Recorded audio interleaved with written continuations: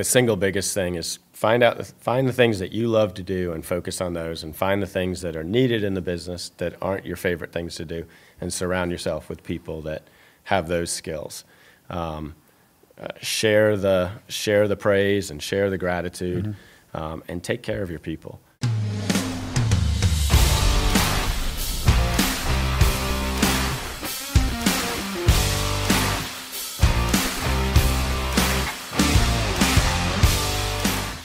Hi, I'm Eric Weir, and welcome to another episode of Stuttering Your Way to Success. Today I have a special guest, Carl Sobocinski.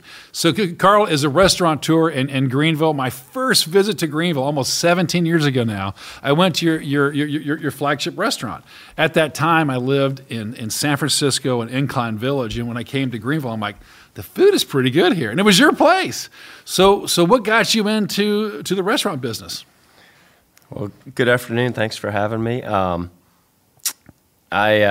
Quite a long story, but I'll start out by saying thank you for having your first dinner and your first meal at Sobeys. We've been there 25 years now, and so it's pretty cool to hear of many people that come into Greenville and that swing by Sobeys and make that one of their stops. I actually grew up in New England and thought I was going to be an architect. I ventured south to Clemson to study architecture, and like a lot of college students, I ran out of money, and so I got a job waiting tables. And it just got in my blood. I wanted to learn as much as I could about the industry and about hospitality. I did a little bit of cooking, but mainly I'm on the front of the house side, and I love meeting people and treating them and being part of their celebrations and events. And so that was 30-something years ago, and it stuck, and I still enjoy what I do every day. How does food influence culture, or does culture influence food, or is there some mix there? I mean, what's your view on that? Wow, what a great question. I think it's a little combination of both. I think a lot of people will choose where they want to go based on the cuisine and the food and what the chefs are doing, and others will base it on the ambiance and the culture of the facility, and know that they can trust they're getting a great meal. I think one of the great things about Greenville right now is that we've got so many ethnic cuisines represented, and we've got so many tastes from not only around the U.S. and different areas of our country, but all around the globe. And I think that's one of the things that really sets us apart. As I travel, it seems to be the trend is farm to table. Do you do much with that, or how do you see that either being a benefit or detriment to food? No, I don't think there's any detriment to it. I think it's amazing and wonderful that that local growers and people are out there farming the land and getting back into what's true and genuine and wholesome ingredients. America's gone through such a transformation with processed foods and all of that. So the restaurants that are bringing in raw ingredients are, in my opinion, the places that we want to be. But when you can promote and talk about a local individual that's adding to the economy and creating jobs and farming the land, and then bringing, just yesterday we got morel mushrooms. They're only in season for about 1 month, maybe 4 or 5 weeks. Okay. And there's a gentleman in Liberty, South Carolina that had 5 pounds of morel mushrooms. And our chefs just went crazy yesterday when they were delivered. And split them up between the restaurants, and really, and now the customers are getting fresh, locally raised or foraged morel mushrooms. So it's really cool to support those folks, and I think it's critical in what the chefs are doing. How do restaurants create jobs? I mean, in a way, you've already touched on it for a moment. But say I go to a restaurant and it has 100 tables or 50 tables, but pick a number. How many jobs does that represent, you think? It's a question I should probably know a little bit more of the answers, number of employees per seats in the restaurant. But we could do the quick math. Sobeys is a 200-seat restaurant, and we've got about 75 employees working in the restaurant. So we're definitely a job creator. There's everything from the host that greets you to the bartender, the server, the support staff, all the line cooks, the dishwashers.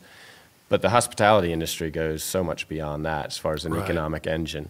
I mean, we've got delivery folks that are delivering all of our product each day, and that includes linens and beverages and food supplies and paper goods. And so we're supporting all those different industries. And then it's just kind of a trickle-down effect. We're buying insurance and supporting the insurance agents. We've got valet service, so we're supporting a local valet company. So it's a real, hospitality is the single largest industry in our state, tourism and hospitality. So it's a huge economic engine in South Carolina. Wow, that's great. That's great. So if you're listening to the show and you're like Carl 25, 30 years ago, like, man, I want to be in the restaurant business. And knowing what you now know, if you probably knew how hard it would be at times, you may have stuck with architecture. But knowing what you now know, what would you tell the young Carl? I'd just say stick with it. I get great joy out of it. There's definitely ups and downs, but when you have those low points and when you're down in the dumps or you're in the valley, whether it was the recession of 2008 or 9 or COVID-19 or even one of my first experiences of real turmoil and question about where the future was going to be was after 9/11.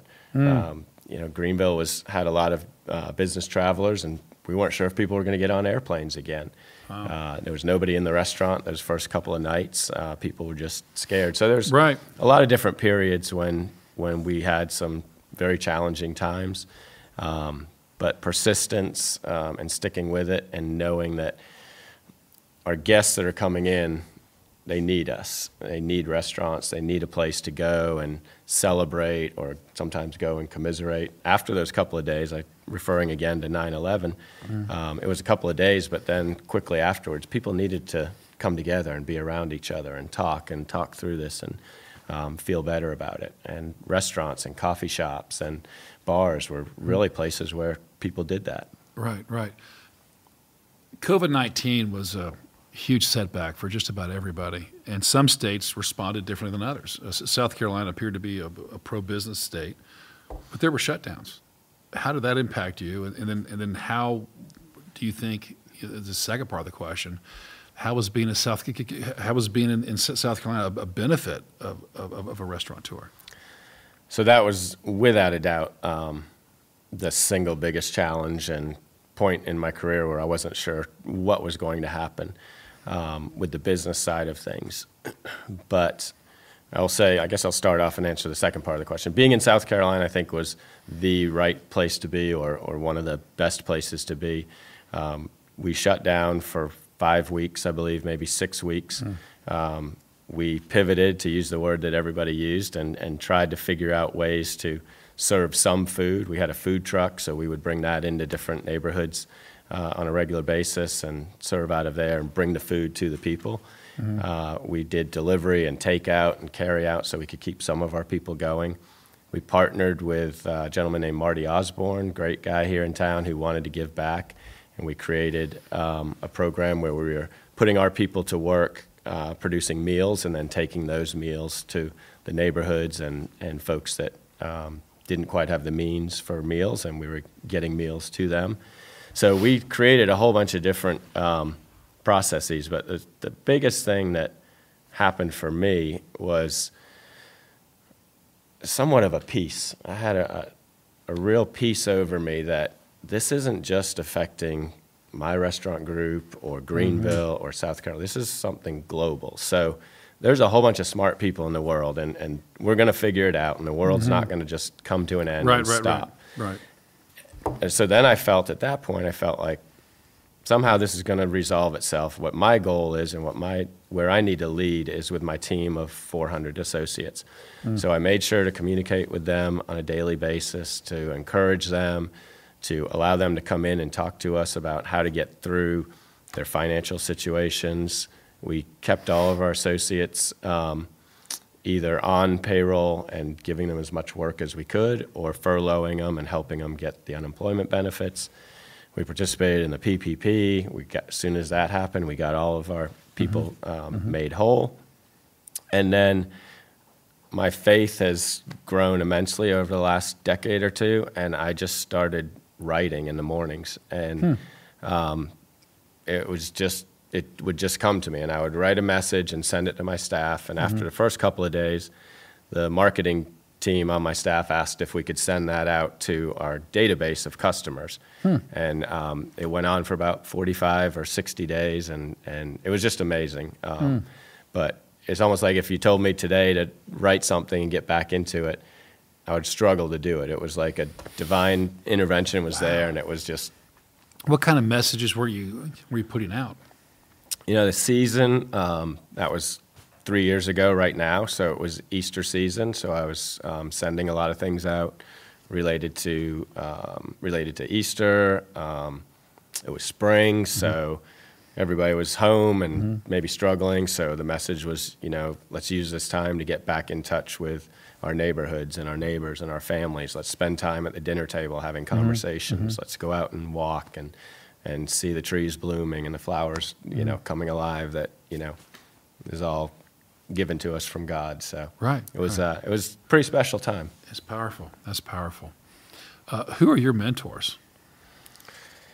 There are a lot of them. There are a lot of people that over the years have impacted my life, and from a hospitality standpoint, and I've spent a little bit of time with him, but mainly it's through watching him. But Danny Meyer with the Union Square Hospitality Group in New York is somebody that I've just really looked up to and admired and respected. Locally here, multiple business folks have mentored me and spent time with me. Everybody from Jim Cockman years ago and Mike Goot in those days to right now David Martin with Search Ministries, and just a plethora of different people that have really led me along the way to try to guide me in the right direction. Sure. Do you have a food show that you watch on a regular basis? I don't. Celebrity chefs. I would much rather be in our kitchen watching our chefs. Yeah. I think the Food Network and the shows are wonderful for our industry. Right. But when I get home, I kind of decompress in different ways. I'm sure. Now, we have a few chefs that have participated on some of the shows, and that's always fun. Well, Of course, we'll watch when they're on there. And no way. we have one coming up, I think, in May that he competed against Beat Bobby Flay. No way. Okay. So, Chef Drew Erickson from camp. Okay. So as soon as we have those dates, we'll put together a little viewing and cheer him on. That's some swag there. That's great. Yeah. That's great. So Sobeys, you say it's 25 years old? 25 years. What was a catalyst for Sobeys? And more importantly, in our show, Studying Your Way to Success, we like to talk about setbacks. There's really no success that I've ever met without a setback, at least temporary. So what obstacles did you face with opening Sobeys? And what was it like? Because Greenville was a different town 25 years ago. And actually, you could argue that you're part of the change, right? You bring food and culture. And I know when I've looked at traveling places, food has an impact. If I go to a place and the restaurants just aren't that good, I'm like, I don't know. I'll go there, but I'm more encouraged if you have nice restaurants and nice scenery. So Sobeys, 25 years ago, tell us the obstacles and the catalyst for Sobeys. I think so. The obstacles are pretty easy for me. I started in 1993 with a restaurant called the 858, and I had a couple of business partners, and I had only worked for somebody. I didn't have a culinary degree. I didn't have a marketing or a business degree. I had an architecture degree, but I'd been in the business 3 years, and I felt like I'd sponged and learned as much as I could. And then I just went out on a limb and was fortunate enough to open a place with a chef partner and then a business partner. And we had a pretty wild success ride for a couple of years. And then there were some growth opportunities and chances to do some other things. And we we got on 3 different pages. And I decided that the best thing for me to do was to step away and let them go in a direction that they saw fit. And for me, I would look for a new place. So my big setback and challenge was I was in something day to day for a couple of years, poured everything into it, and then just stepped away and had to look for a new place. And that took about a year and a half to find a place and get it up and running. And then the challenge was, okay, you're going to go down to the south end of Main Street near the Greenville News and the Peace Center. The only hotel on Main Street in downtown was the Hyatt at that time. And my old restaurant was right across the street from the Hyatt. And nobody really stayed downtown after 5 o'clock. Right. So we put all our eggs in the basket of the Peace Center had 75 or 80 nights a year where it was programmed. nowadays, I think it's probably well over 200. Sure. But I said, okay, well, weekends we can get people to come downtown, and those 75 or 80 nights, let's just take a chance and do it. Sure. And so my new business partner that I went into that with was the chef, and I was going to run the front of the house. And we poured everything into it for about 6 months, building the tables and tiling the restrooms, and just did all the work ourselves. Oh, And wow. So it was all blood, sweat, and tears. And the skinny mirror, the famous skinny mirror. Famous skinny mirror in the ladies' room. After 25 years, we had to remodel and take it out. So we opened up with a bang and had a great first year.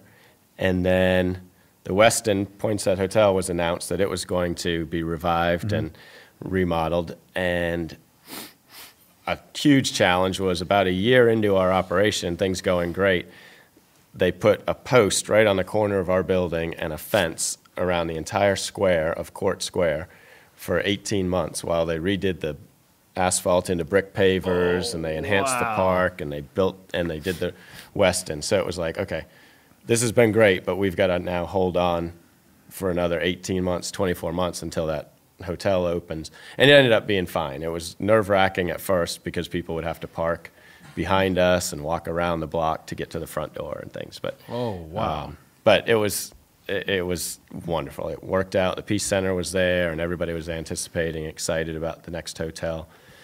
So for those first few years, we were kind of on an island down there from 97 until 2000 when the hotel opened. And then, as you know, you came about 17 years ago, you said, and so you've seen the explosion south to the park, the falls in the park, and the baseball stadium, and everything in between. So it's been a fun ride. It has been. So what restaurants do you have now? So we still obviously have Sobeys, our flagship. Behind Sobeys, for 20 years, we ran Sobeys on the Side, a little breakfast and lunch cafe. And we closed that during the pandemic. And we rebranded it and reopened 3 months ago as the Jones Oyster Company. We have the Nosedive, a gastropub right next to the Westin. And we have the Lazy Goat down on the river next to the Hampton Inn and Suites. We have Camp in Camperdown Plaza, freestanding building in there. We love that location. We have Southern Pressed Juicery. It's a plant-based. It's all cold-pressed juice and smoothies and acai energy bowls. We have a food truck, a catering business, and a couple of private event venues. Oh, wow, that's fantastic. So 25 years ago, you're opening Sobeys. Did you ever think you'd be where you are today? My goal was to take Sobeys and transition it and turn it into 2 or 3 or 4 restaurants. I think now we've done 16. We've had some failures. You mentioned earlier, an entrepreneur, and you try something and you're going to fail. We've had some that didn't make it, that we closed, we rebranded, we retooled. And we've had 3, probably the thing I'm most excited about and gives me the greatest satisfaction. We have 3 restaurants we've turned over sold to our managers and chefs. And That's so great. Poppy's Tacos, he is now the sole proprietor of Poppy's Tacos. And Michael Kramer is sole proprietor and chef at Gianna. And Michael Manelli is the sole proprietor and owner of Passerelle Bistro. Oh, wow. So all those were restaurants that we started, and we did them together, and then they eventually bought in and then bought the restaurants from us. And I was 55 last year, but really it was probably when I turned 50, kind of look at where are you and what's your impact and what's the legacy and are you making a difference? And I thought, one of the things that I want to do is I want these restaurants to live on. And so where's the next generation of entrepreneurs and operators, and what a wonderful way to help people that have helped me get to where our company is, and to give them the same opportunity that people helped me and helped me get to. So it's been a lot of fun, and hopefully there's more to come. Absolutely. So what's your next chapter? I really love being more involved in some of the social issues and challenges that Greenville faces, whether that's upward economic mobility or affordable housing or transportation. So I'm kind of working on some of those projects where I can behind the scenes with groups and doing some of the philanthropy work.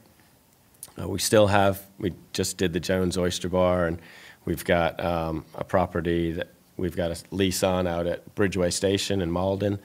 That'll be our first venture outside of downtown, but we'll go into that with a managing partner and eventually turn that restaurant over to them. And then we just hired a chef last year that he's French, but he spent 10 years in New York, and he worked in a Michelin star restaurant there. Oh, wow.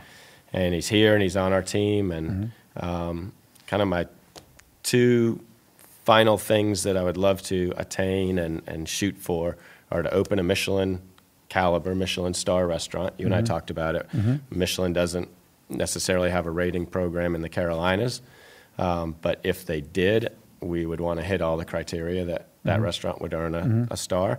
And I think it adds to what's missing in Greenville. I mentioned earlier, we've got so many different ethnicities, ethnic cuisines. We've got Southern cuisine. We've got, coastal and almost just everything covered. What Greenville, I think, what we're missing right now is a real white tablecloth, fine dining, special occasion, experience dining room. Not the kind of place that you have 100 seats. It's probably a 40, 50, 60 seat restaurant.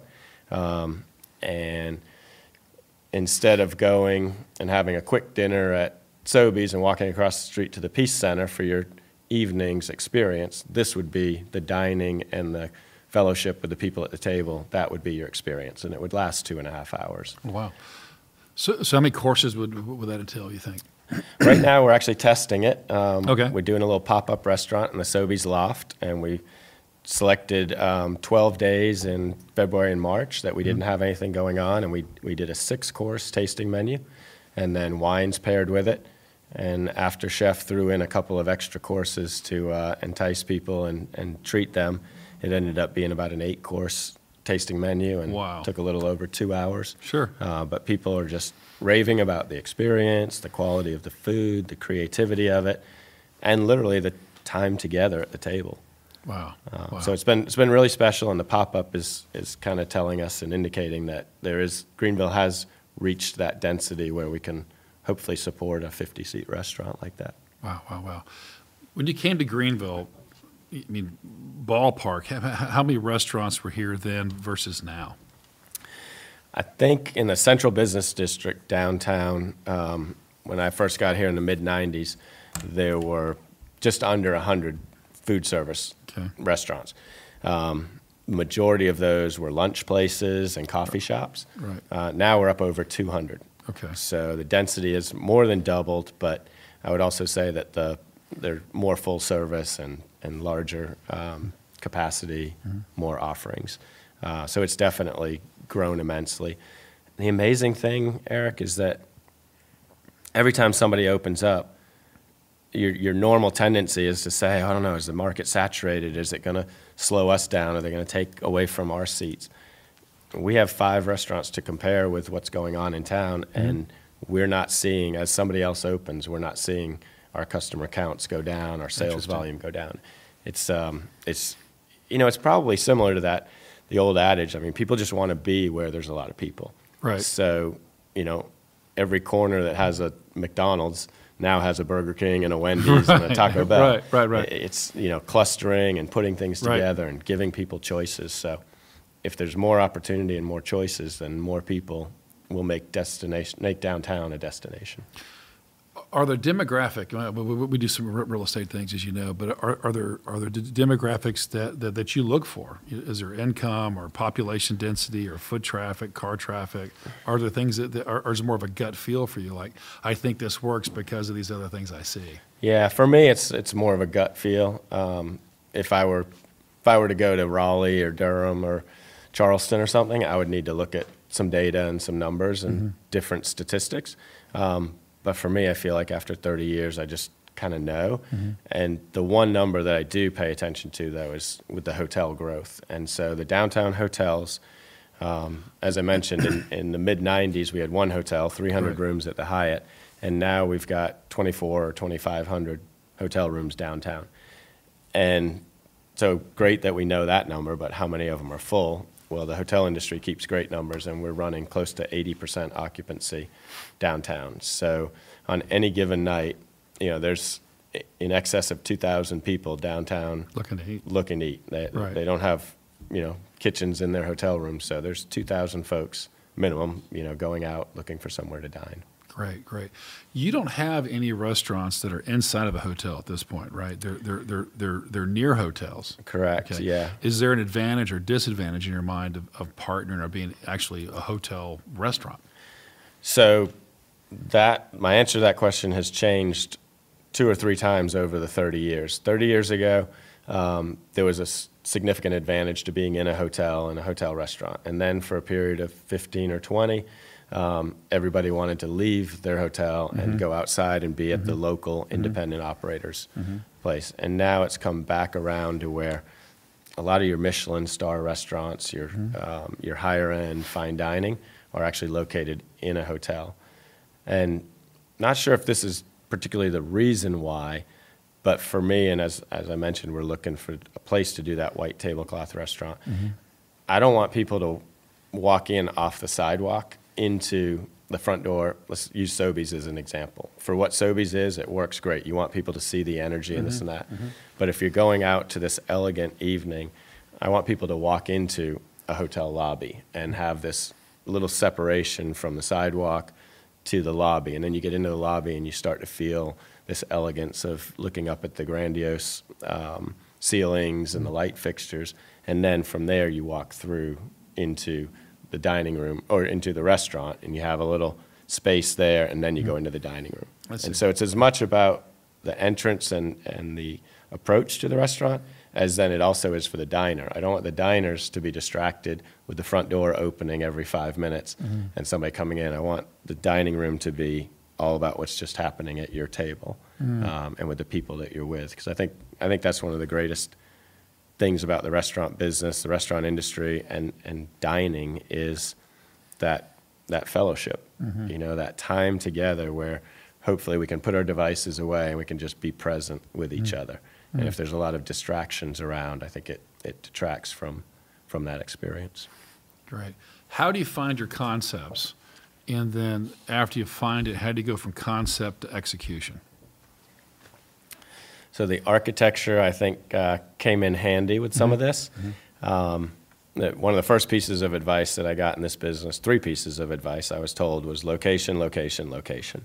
So I am very, very focused on finding the right location for our businesses. And if you look around, Sobeys, granted it was our first, but I put a stake in the ground down there knowing that the city leaders had every intention of taking Main Street and stretching it north and south. And if we did that, one day we would be in the center of downtown, right there at Court Square. And then right across the street, as the Poinsett Plaza building was going up, I identified that property as, wow, we're going to have this beautiful new 12-story building anchored by a bank and the newly renovated historic Westin Poinsett Hotel. How awesome would it be to be right there? That's where Nosedive is now. At the time, it was Restaurant O, a higher-end steakhouse. And then the Lazy Goat on the river, this brand new project looking over the river and the falls and the Peace Center. So the answer is that I first look for location, and then through my travels and going to other cities and finding out what's going on in those cities, identify, wow, that's a great concept, a great cuisine. It's not here in Greenville. Let's try to develop something like that. So the Nosedive's a gastropub. We didn't have anybody doing, essentially a gastropub is comfort food, more fish and chips and burgers and things like that, but everything made from scratch. So it's not, all of our restaurants aren't 100% farm to table because you can't get that many local products, but everything is raw product is purchased and brought in and broken down. We don't buy pre-manufactured processed foods in the restaurants. So yeah, looking for a location first and then trying to figure out what Greenville's maybe missing and also what fits that space. Lazy Goat's a great example of, I felt like when I was on that balcony at the Lazy Goat with the waterfall behind me and the river and the amphitheater, like I was in a European city. So it kind of felt like the Mediterranean. And we didn't have Mediterranean, so that's okay. The deduction process that got us to, let's do a Mediterranean concept here. Well, and then do you find a chef or do you find at that? So you have a concept first, then you find a chef, or is it kind of again a little bit? They kind of both. intertwine and go hand in hand. We also, at this point, we're promoting from within. So we look at our talent pool and we look at who's ready for something or who's asking for the next challenge, and look at their skill set, and then try to marry their cuisine type and their skill set into what we feel that next location will be designed for. Fantastic. And do you expect to grow at an increasing rate, given how you have now 400 associates? Yeah, if it's up to me, and I'll point to you, but you or anybody would stop coming to us and showing us these amazing opportunities, then I would like to actually slow down and back off of the restaurant side of things and focus more, like I said, on some of the issues that are impacting our community. Listen, if we don't pay attention and take care of some of these things, affordable housing or workforce housing, whatever we want to call it, I mean, it's a real issue. We're building these beautiful luxury apartments and condos that, the one percenters can live in, but every day I look out my window and I go down into our restaurant, and the people that are making this engine work, they're earning a decent wage, but they're not earning a wage where they can spend $3,000 a month to live downtown. Right. So we've got to take care of, teachers and firemen and police officers and frontline restaurant workers and service providers. They're all an equal part of what's going on, and so that's just my soapbox on affordable I'd love housing. to hear that. So let's talk about, what does that look like to you? Is there housing? What does it look like? Is it nearby? Is it? I've looked at some trends. I like real estate, as you know, and I've seen communal housing. Right? They're private rooms. They're also the shared space. And it's kind of a popular in Europe, and I would imagine in some of the more major cities here. But there are lots of theories on it. I think it's important too. To the extent you've vetted that in your mind, if you have any ideas, that's exciting.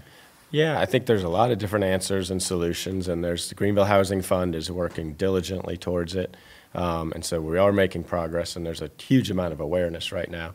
Matt McFeely's doing a project on Rutherford Road, so it's a couple miles from downtown, and I guess it's really irrelevant if it's downtown or not, but I'm thinking about the significant amount of workforce that comes and drives into downtown, and they have to live 5-10 miles outside of town to get that affordable housing.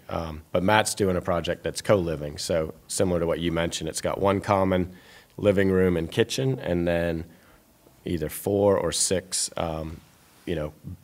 bedroom suites with an en-suite bathroom, and so the cost can go down because you're only building one kitchen living area per unit. So I think projects like that. I think if there's properties in the central business district that are maybe 15, 20, 30 years old, I'm not a real estate guy, so maybe the numbers don't work, but a place that's already matured and paid off notes and debts and it doesn't have the newest, most modern fixtures and finishes, that we can transition those into nice and places people are proud to live at, but that we don't have to be paying $3,000 for a 2-bedroom. Yeah, that's huge. That's huge. Going back to restaurants as we prepare to close, 2 more questions. One is if I wanted to learn more about you and your Table 301, how would I do that? So our website's a great place to go, table301.com. But I'm also I love coffee and I love wine, and I'm also very open to. I'm in the restaurant, not as many evenings as I used to be, but I love to just see people if they're in one of our restaurants. Our staff is well versed on our company. I do a monthly new hire orientation. One of the things I talk to them about is, and you just made me think of this, is I want them to be an extension of me. So if somebody comes into the restaurant and wants to learn more about it, I want our staff to be well versed on our company and our culture and our philosophies and our community. And I implore all of our people to be ambassadors for Greenville. You love where you live, love where you work, and share our story with our customers. But in today's day and age, I mean, going and Googling Table 301 and jumping on our website, you can learn all about the individual restaurants and the people behind it. Sure. And one thing, as a business owner, I'm super impressed with when you go from one location to multiple locations. I mean, I recognize the logistical, the employee, the management, the consistency, branding, all that goes in that. 400 employees. You don't come up at architectural school and say, "Ooh, I'm going to manage 400 people and all march in the same direction." Your first enterprise, 858, you experience three people, three visions. So what advice do you have as an entrepreneur who says, I'm having a hard time managing myself and two other people? How do you make that next step to where you go from small business to larger business? I mean, do you have any clues? Yeah, I mean, I think the single biggest thing is find the things that you love to do and focus on those, and find the things that are needed in the business that aren't your favorite things to do, and surround yourself with people that have those skills. Share the praise and share the gratitude, and take care of your people. At the end of the day, and this is one of the things why I love Danny Meyer so much. All the time I was coming up in this business, the philosophy was the customer's always right, and Danny Meyer flipped it and said, or customer's number one, customer's always right, and Danny Meyer flipped it and said, no, the employee is number one, and if we take care of our employees, they'll take care of our customers. And so we've adopted, that similar philosophy. We want to take care of others. We want to take care of our internal guests, our people, and we want to take care of our external guests. Sure. And I'll kind of close this segment with this section with part of our philosophy comes from a book called The Go-Giver by Bob Berg. Okay. And there's several chapters in there, but my favorite was the law of value. And so we have it posted in the restaurant. We share it with our team. And if you can't remember the law of value, we tell people then remember exceeding expectations, treating others as you want to be treated, going above and beyond. But the law of value says that your true worth is determined by how much more you give in value than you take in payment. And we just want to take great care of our people. We want to give them more value than they expected when they came through the door to work. And our same thing with our guests. They come in expecting to spend $100 and getting a nice meal and a glass of wine. I want to give them a $200 experience by the way we treated them and the little extras that we did and take care of them. And if we treat our employees that same way and we treat our guests that way, there's going to be a lot more room for success or a lot higher chance of success. Fantastic. And thanks for joining me today. I love your restaurant. I walked by Jones Oyster Bar, your newest addition. I was so excited to see it. And I was so excited just to walk in and sit down, but that was not my experience. It was like, we're busy. I gave my number, and we'll text you. And I was so excited. I waited, and I think I've done more commerce with businesses near you than I've done in the last 15 years, in the last 2 months. And I'm always thinking, Jones Oyster, am I go back to Jones? And I'm like, are they less busy at 2? Maybe 3 o'clock's a good time? So congratulations. Everybody there looks like they're having a great time. They're happy. They're enjoying their experience. So thanks for all you do to give back in our community and your concern and heart for our community and our issues that we deal with. So thanks for joining me again for another episode of Studying Your Way to Success with my special guest today, Carl Sobocinski. Thank you, Carl. Thank you, Eric. Enjoyed it.